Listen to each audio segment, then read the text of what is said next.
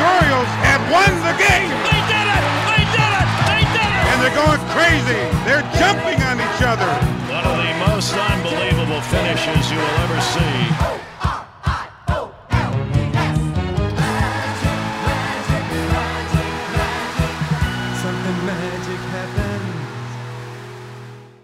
And welcome to it. Thanks for being with us here on Orioles Magic, the podcast presented by Miller Lite. Brett Hollander and Jeff Arnold. And Jeff, how you doing, buddy?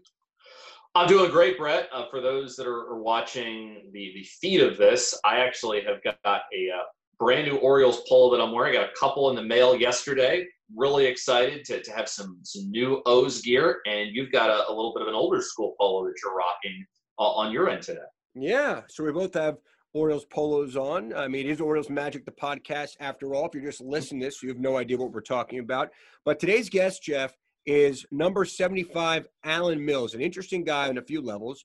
He became entrenched in Orioles bullpen really in the Camden Yards era for about a decade, 12-year big league career, a hard thrower, intimidating guy, always used that cap low, known for his mustache, and he just looked the part of a nasty late-inning reliever. Came over in a Yankees trade, former first-round pick for a couple of clubs, actually, and just an interesting guy. But he's kind of come back to the scene in recent years as an Orioles minor league pitching coach. Then he became the Orioles bullpen coach in recent years, and now he's the manager of the Gulf Coast Orioles, and they had a big year last year, didn't they, Jeff? They had the best record in the entire GCL, and it was by a landslide. They had a winning percentage of over 700. He managed a lot of Orioles of the future, including one Adley Rutschman, who we touch on at the very end of this podcast. And Millsy at the very end was talking about how the different influences that he had when he was playing helped influence him when he decided to start managing. And I thought he hit upon a really big theme at the end, which is that you have to remember to enjoy it and have fun, because so many of us, I think in so many fields, and I mean, we're pretty fortunate to do what we do. You only think about getting there and you can, it's easy to not be able to take a look around and realize that you're in the major leagues. And that's what he talked about, and I thought was a really good point, is like, you've worked your entire career to get here. This is the stuff that you dreamed about when you were a kid. So at some point, when you're in the major leagues, and I mean, I would probably, I'll do it every day. Look at where you are, enjoy it for what it is, because as a player, it doesn't last forever.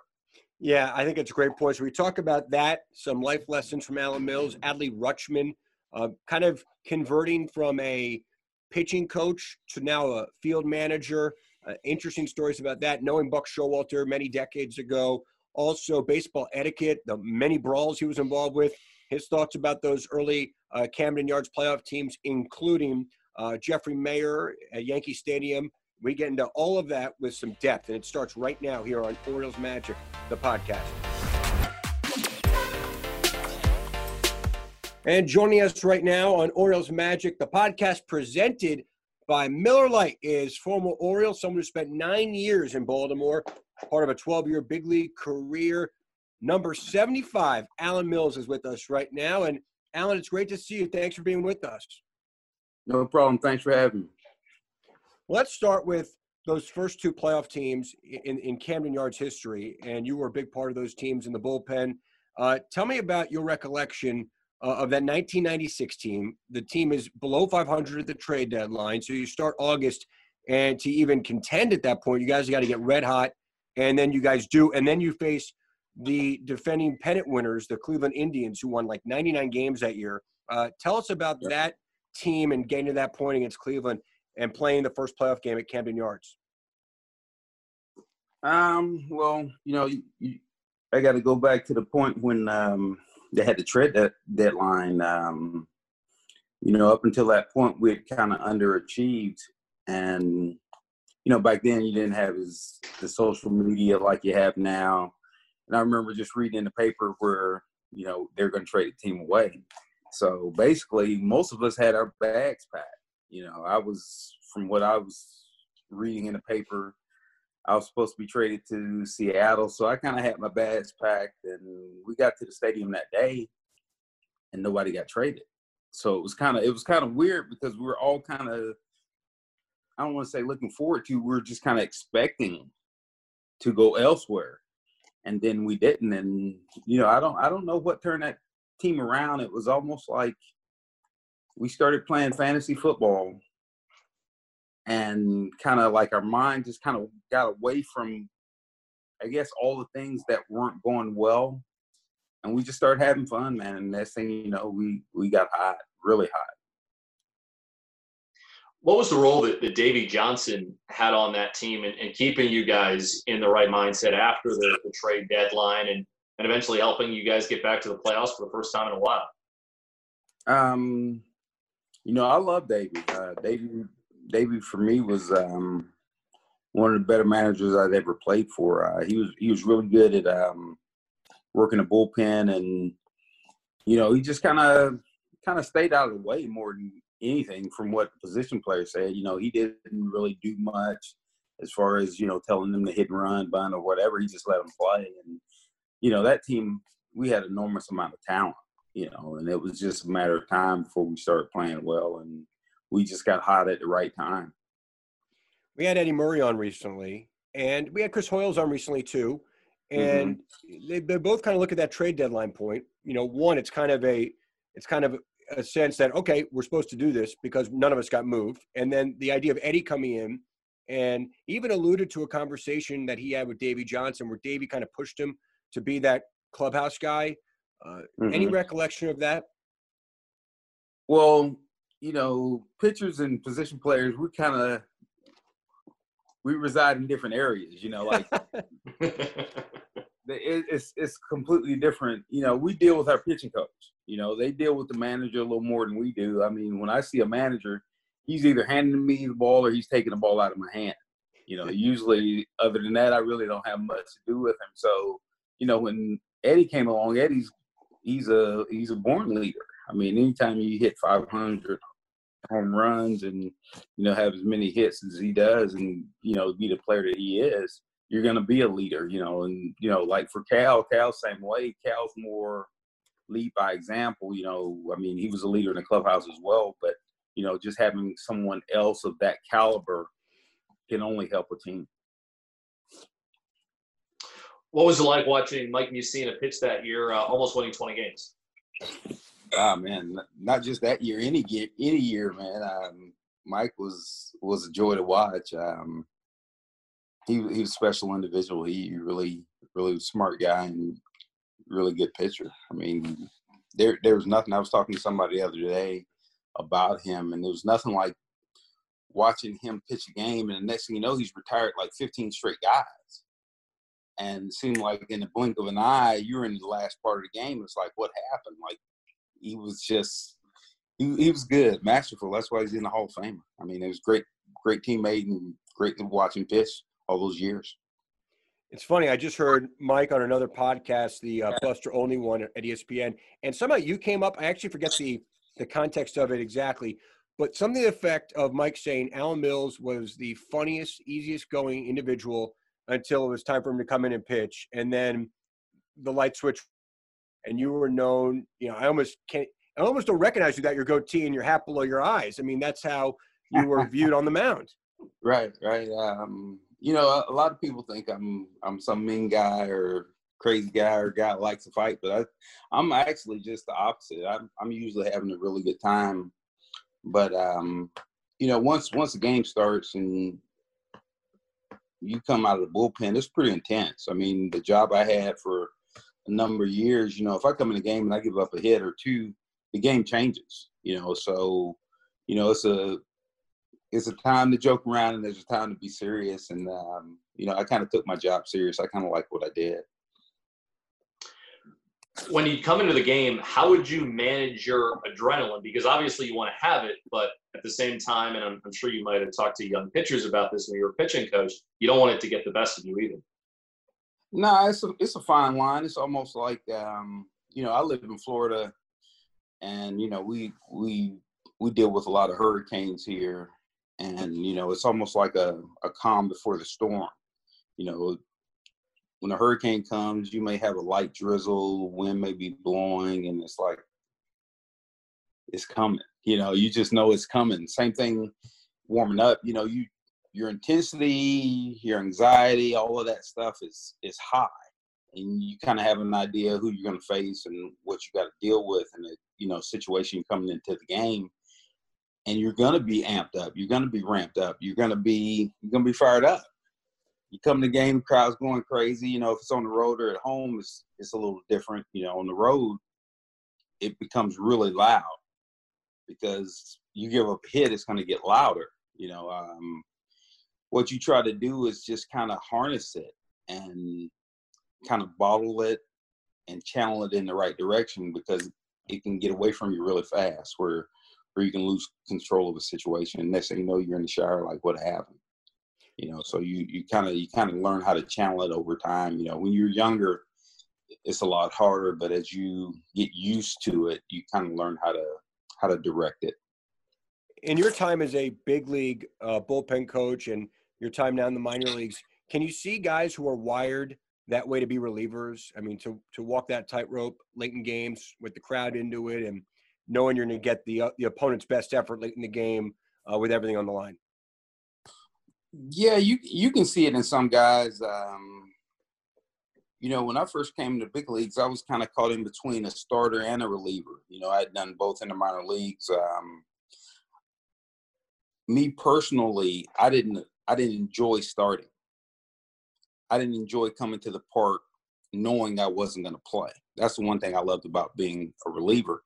And sometimes in the minor leagues, you see a guy and he has stuff to get through a lineup one time, but he doesn't have stuff to get through a lineup multiple times. So that kind of pushes a guy into a reliever type role. But then there's some guys that they can do both. I mean, you look at a guy like, they talk about the Braves pitchers all the time and, how great Maddox was and all those other guys. But John Smoltz, to me, was the best pitcher of all of them.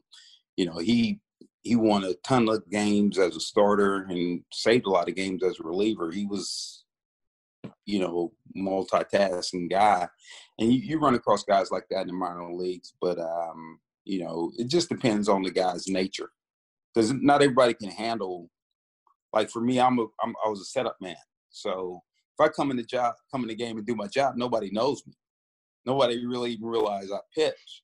But if I come in the game and I do poorly, all the reporters are going to come to my locker. I'm going to be on ESPN, usually giving up a home run or a game-changing hit. So a lot of people don't have the mentality to be able to deal with that. When the reporters would be coming to your locker after one of those types of games, how long would it take you to flush it and put it in the rearview mirror? Usually after they left your locker, because they're going to make you reminisce about that moment. They're going to bring it back up, but you can't harp on it, good or bad. I mean, you go out there and strike out the side, and I mean you can face 3, 4, 5 hitters of a team with the bases loaded and mow them all down, but it means absolutely nothing for the next day. So you have to always put it behind you and do your best to stay in the moment, and that's where you have to reside when you play at that level. Speaking of bullpens, you could put it on paper, that 97 Orioles bullpen, 98 wins, wire to wire, but on down, the season Randy Myers had, you, Arthur Rhodes, Jesse Orosco, just up and down, and a really good starting staff as well, which helps. Mm-hmm. Is that the best bullpen, one of the best bullpens ever? If we had a lead after 6 innings, the game was normally over. When you have guys of that talent, that caliber, usually you take a lead with 9 outs to go, and it's pretty much a done deal because, we had some guys that could do some things in that bullpen. It was a lot of fun being on that team. I should mention Armando Benitez as well. Mm-hmm. I mean, a big part of that bullpen, but it was a very deep bullpen. I mean, it wasn't just one guy. Right. Like I said, I mean, and with Davey was weird. He kind of used us in groups, and he always seemed to put us in a situation where we would be successful and not be too tired or overworked, where we were fresh most of the time. It worked out really well. When you had an opportunity to save some games, and so you had 15 saves in your career, did you enjoy it coming in and closing out games? Yeah, I enjoyed it. I never really got the opportunity to really close and lose games, or lose the job. I mean, it was like the one opportunity, I think, when we had Greg Olson and he left the team and I had a chance to actually fall into that role of the following year. I think that was the year we went and got Lee Smith, and, his stats speak for themselves. So I never really had an opportunity to do it. I'm not disappointed that I didn't. The chances I had, I enjoyed. I just enjoyed playing. Whether it was as a closer, setup man, starter, long reliever, just playing at that level, is a dream come true. So I never had a problem with whatever they wanted me to do. Going back to the playoffs of 96 and 97, the atmosphere at Camden Yards. And I know it's hard to go back and remember each game, but obviously 96, first playoff game ever at Camden Yards. I mentioned the Indians were in, and Brady hits a home run, I think, in the first inning. Bonilla hits a grand slam. And it was really an upset victory. And the 97 division series, I know you guys didn't think it was an upset. That Mariners team was stacked, and Mussina had to beat Randy Johnson twice in 4 games. But take us back just to the atmosphere at the ballpark, those playoff series in 96 and 97.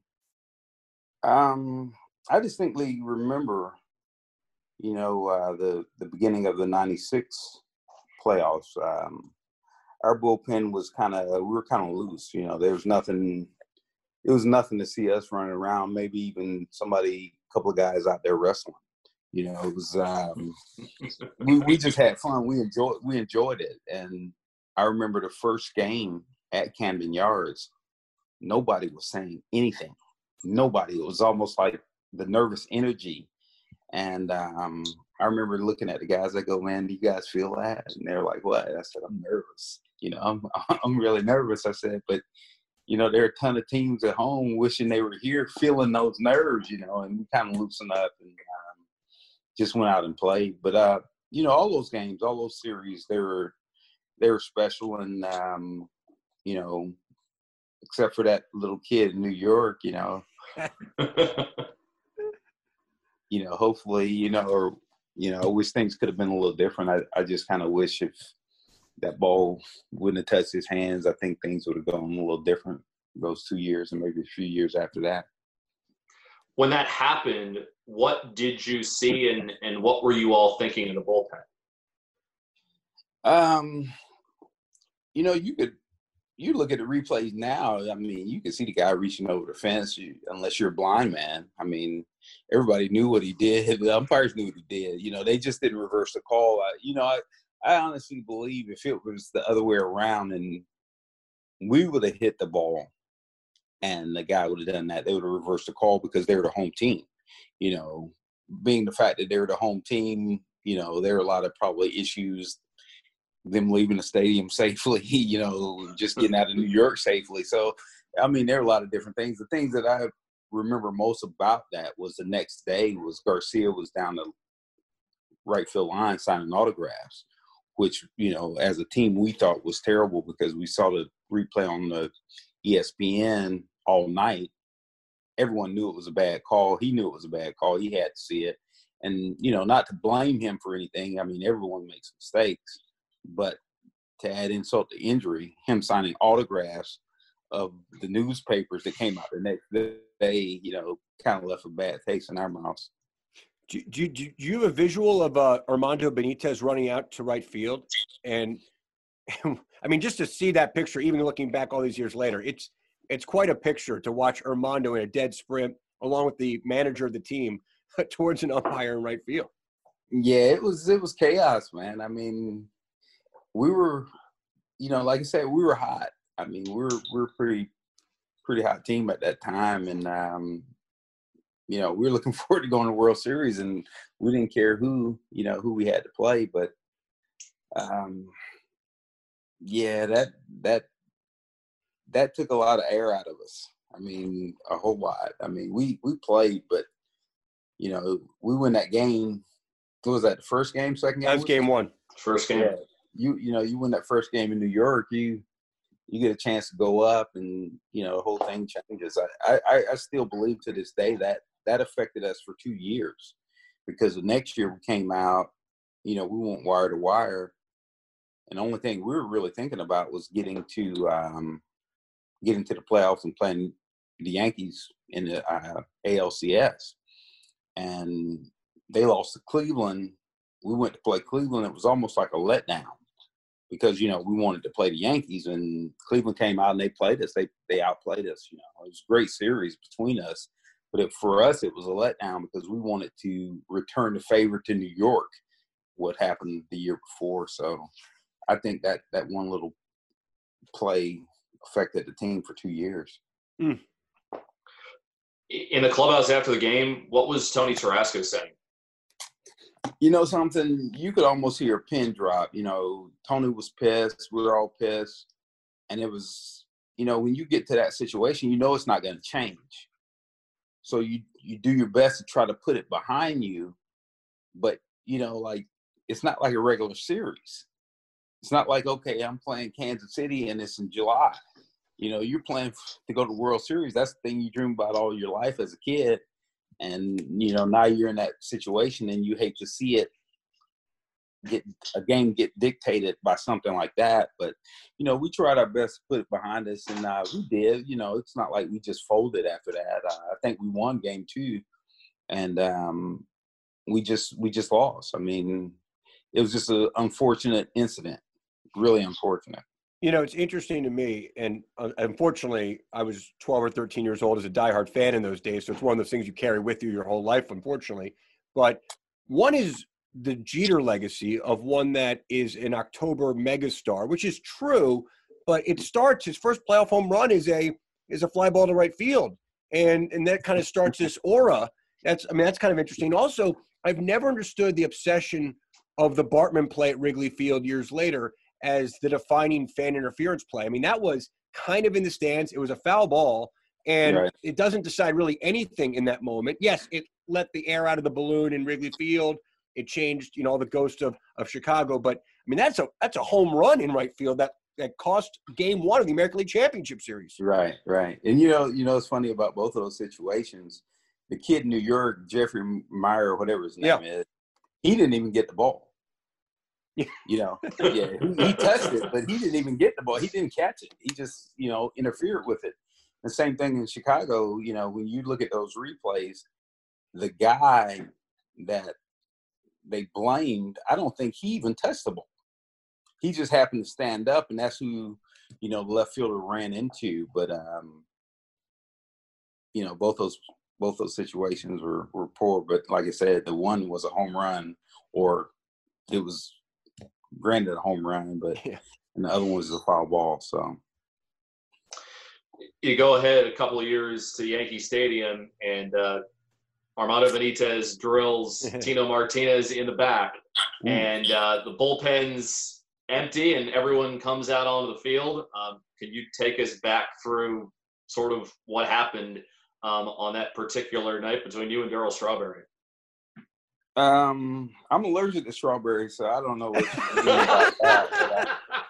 But I'll take you through what I recall and what I remember of that game. It was funny in a way, because I pitched right before Armando, so I was in the dugout. I came in the game to face Jeter. And Jeter flew out to right, and they took me out. Bernie Williams was a switch hitter, so I think Davey wanted Armando to face him instead of me. So Armando comes in the game. I think Bernie ends up hitting a home run, and Tino comes up next, and they take the lead. And that's kind of how it was for us in '96. We just could not ever beat them. We were just as good as them, but there was always something that would happen that kind of gave them an edge at the end. So, they took the lead, and I'm sitting in the dugout like, okay, what is it going to take for us to be able to, finish these guys? And Benitez is still out there. He's pissed. I see it in his face. And I look, and Tino's coming up. And a situation happened earlier in Benitez's career where he drilled Tino after a home run when Tino was playing for Seattle. So I'm looking at Tino come up, I look at Armando, and I get deja vu. And it was like, oh, man, I remember when he drilled this guy, when he was with Seattle. And next thing you know, there's a 99-mile-an-hour fastball right in the middle of his back. And it had to hurt. I mean, it had to hurt. And next thing you know, everything kind of gets kind of crazy. I'm relaxed. I'm not doing anything. Strawberry comes out of the dugout. He's pissed. They're pissed. As they should be, because he hit him on purpose, as far as I know. That's what I think. I don't know for sure. But, yeah, he did. But anyway, it kind of gets crazy, but nothing gets out of hand until Graham Lloyd and Jeff Nelson. I think Nelson is from Maryland. He is. Came out of the bullpen, and they were pissed, and they were rightfully so. He drilled a guy, and it kind of got chaotic. So now you got three guys trying to get at Armando. Never really happened, but it was chaotic. And then they kind of calmed down. Then Strawberry started back up, and then it kind of poured over into our dugout. And like I said, I was chilled. I was, hell, I'd be mad too if they hit my teammate, So we're in the dugout. Armando's to my right. And I'm on the step. I'm holding back this guy named Stanton. And Jeter and I have a common friend named Gerald Williams. Even though Jeter and I aren't good friends, we're friends through a friend. So he's screaming like, "What's wrong with your boy? What's wrong with Armando?" I was looking at him, and I was actually smiling. It was so funny. I was smiling at the time. And I was like, okay, I don't have enough time to tell you what's wrong with Armando. He has a lot of issues, And I was kind of smiling about it. And the next thing you know, I saw a shadow. And it was Strawberry taking a shot at Benitez. And he just kind of fell into our dugout. Not literally fell, but he stepped down into our dugout. And, I just started walking toward him. And I hit him. It wasn't like anything was planned. I just didn't think he belonged in our dugout. I mean, you have your own dugout. And it kind of got crazy after that. So, like I said, I'm allergic to strawberries. That's all I remember. What was a bigger, more intense brawl, that one or the one in '93 against Seattle when Mussina hit Hasselman? Both were intense. Both were very intense. For me, the one in New York, I don't want to say was more intense. It was just different. When I went down and I hit Strawberry, it kind of got crazy in the dugout. And, it was intense. The one in Baltimore with Mussina, like I was saying earlier in the call, Mussina hit a groove where sometimes you're in the bullpen, and once he hits those grooves, you're like, man, I'm not pitching today. We might not get used. So we were kind of like in a shutdown mode in the bullpen. And when he hit the guy, I was actually by the bathroom. And it was weird because we had always talked about in Camden Yards, I don't think until that point there'd ever been a brawl. In a brawl situation, what are we going to do? We're going to go down the steps and open the gate and go, how is this going to, take place? So when I heard the crowd, I looked to the outfield to see where the guys were running, because usually when you hear that sound, it's a ball going toward the fence. And I saw all the guys going toward the fence, and they were jumping it. So I was the last guy out of the bullpen, and I didn't want to be the last guy, so I called everybody, and me and Norm Charlton got into a little thing. Me and Buhner got into a little thing. It was intense. The thing I remember about that brawl is after the game, there were policemen lined through the tunnels all the way to the buses, which was kind of weird. It's like, okay, well, it's over as far as I was concerned. I thought it was kind of weird. It was almost like they had a SWAT team underneath the stadium. But those things are never fun. They're dangerous, actually. They're really, you got a bunch of grown men out there. You never know what's going to happen. Over time, how have the unwritten rules changed when it comes to pitchers protecting teammates who got hit by the other team? I think the guys now, as opposed to back when I played, they're a little more friendly. Like one of the first things they told me when I came into the league, like, look, don't talk to the opposing team hitters. If you have a friend on the other team, take them out to lunch, take them out to breakfast, take them out to dinner after the game. But during the game, before and after, whatever, or before the game on the field, don't talk to them. Now, you see guys when they do their pregame runs, they stop behind second base, hug, and talk all the time. It's just a completely different atmosphere. I think, the guys now, they make so much money that even, if you watch a game, guys don't throw inside like we used to. They kind of keep the ball away. And I don't know if it's like, okay, I don't want to maybe end somebody's career and, hit them by mistake. But, the game's played a lot different now than it was before. And I don't know what the reason that is, but they just don't play the same way. Alan, to me, you always kind of represent this old school way. When it comes to those unwritten rules that everyone talks about, does someone literally take a rookie or a second-year player and say, here's how it works? Or do you learn by kind of osmosis and observing, and here's what you're supposed to do in those spots, whether it's protecting one of your guys or making someone's not crowding the plate, or here's how we deal with opponents? I mean, how does that actually work? It's by osmosis more than anything. I remember when I was a rookie with the Yankees, we were playing Seattle, and Ken Griffey, Ken Griffey. He was killing us. And one of the infielders came up and said, hey, look, the guy at second base is signaling to the home plate, Ken Griffey, drilling. And I was looking at the guy at second base, before he even came, to the mound to tell me that. And I never hit the guy. They got mad at me because I didn't hit him. But I just think they wanted me to hit him because he was killing us. But I was like, okay, maybe we should make better pitches. I'm not going to hit him just for that reason. But, you make up your own mind when it comes to a lot of stuff. I remember an incident happened with Mike Givens in Bowie when I was his pitching coach. And I think we were playing the Nationals, and the guy hit a home run, took down a few trees in right field. Just a massive, massive home run. And Givens drilled the next guy.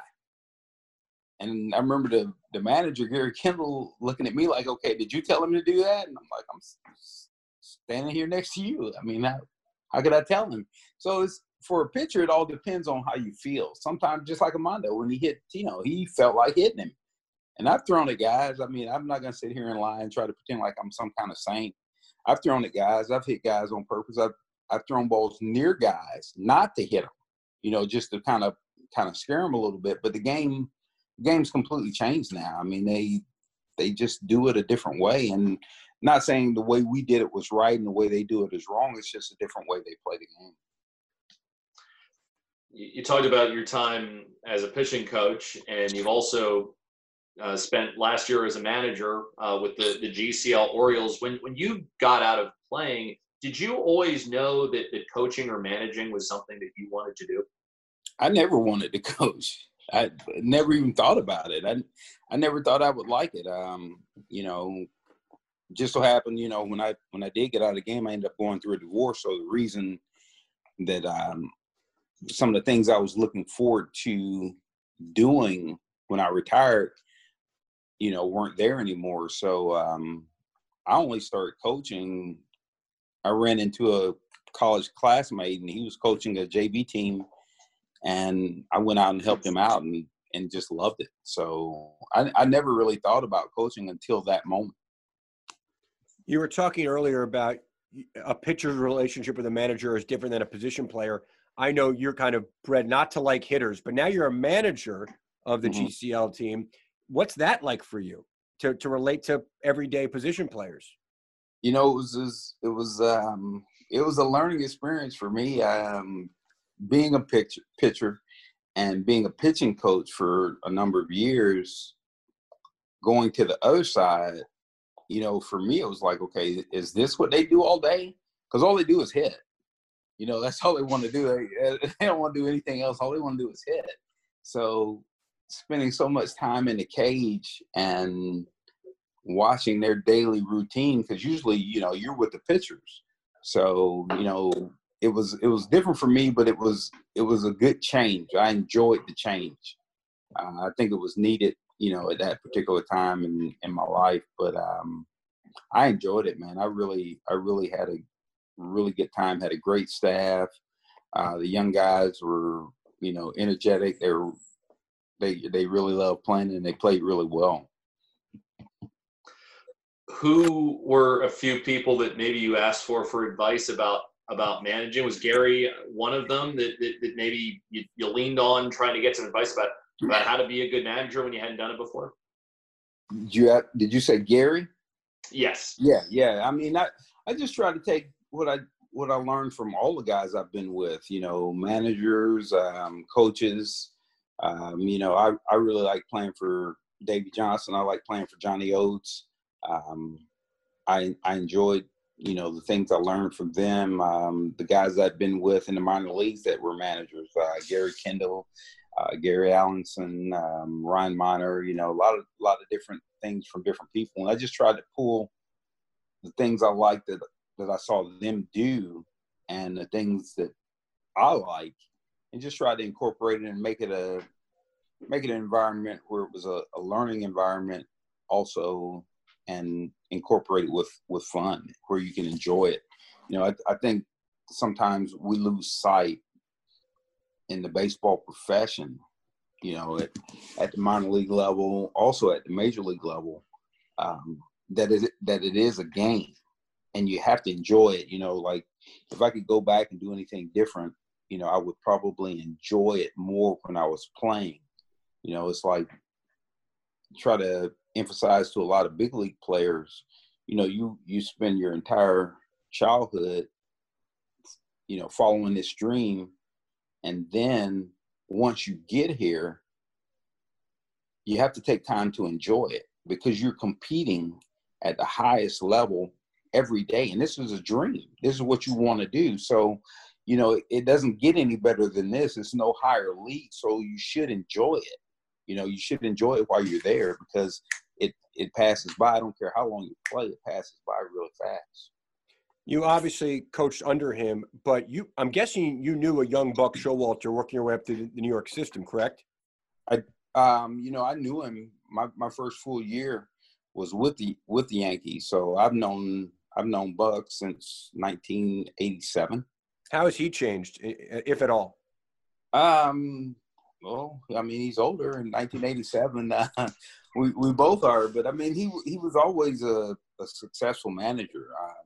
Always kind of paid particularly attention to detail, you know, and that's what I learned from, you know, just watching him and how he went about his business. His first year as a coach in the big leagues was 1990, which was my rookie year. So we actually lived in the same apartment building, but you know, a lot of stuff that I learned watching him, I incorporated as a manager last year. You know, just, you know, how to prepare a team and how to, like you said, pay attention to detail and just do the best you can to prepare the team for the game, you know, and kind of go from there. It'll probably go down as a trivia question at some point, but you were the first manager that Adley Rutschman had when he got to the GCL. When he arrived and started getting into his routine and playing games, what were some things that stood out about him right away? Adley?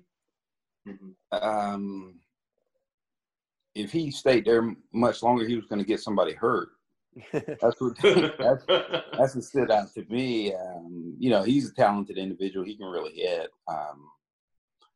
I noticed that, from the first game he played. I think he hit a line drive to the shortstop, and the ball passed the pitcher so fast. You couldn't tell if it almost hit the pitcher or not. I mean, he hit a home run that day, and I kind of teased him. I go, man, you're going to get some people released if you stay here too long. You need to, move to a different level. But the way the ball comes off his bat is special, and hopefully he can keep making progress and end up in Camden Yards. That'd be great. Alan, we'll end on this. If you had to or really wanted to, could you grow back that famous mustache that you had on the mound at Camden Yards for about a decade right now? I grow it, and, I shave it. I'm not a person that stands in the mirror too often. I don't want to scare myself. But I'll grow it every now and then. Like it comes during the season at different points. It's more for me a feel. It's kind of hard to have that kind of mustache and you're in social distance, and with that mustache people kind of stay away from you anyway, so that's the last thing I need right now. But it comes and goes. It has its moments. Right now it's not a moment. All right, Alan Mills, great catching up. The former Oriole, someone who's still in the system coaching, the manager of the GCL Orioles, number 75 and the pride of Kathleen High School in Lakeland. Alan, thank you so much. That was fun. You're welcome. Thank you for having me. The Bird is at home just like you and misses seeing Orioles fans, but you can request the Bird to make a surprise virtual appearance for your next birthday party or gathering. For more information about a virtual appearance, visit Orioles.com/bird. And my birthday is coming up in June, and I think I might make a request for that. I'm a June birthday as well, Jeff. What's your date? 29th. You? 20th. Okay.